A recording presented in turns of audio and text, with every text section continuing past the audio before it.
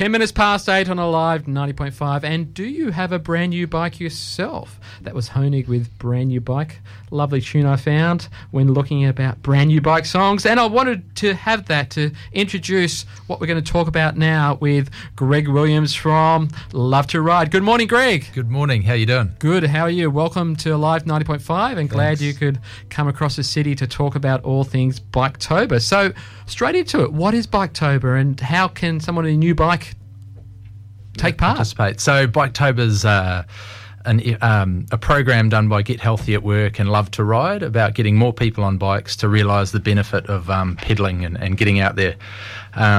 It's a little bit different to other bike events. It's not per se a bike event on a certain day where you ride up a hill or you ride lots and lots of kilometres in Lycra. It's about just getting on a bike at one stage or a few stages in the month where a minimum ride can be 10 minutes.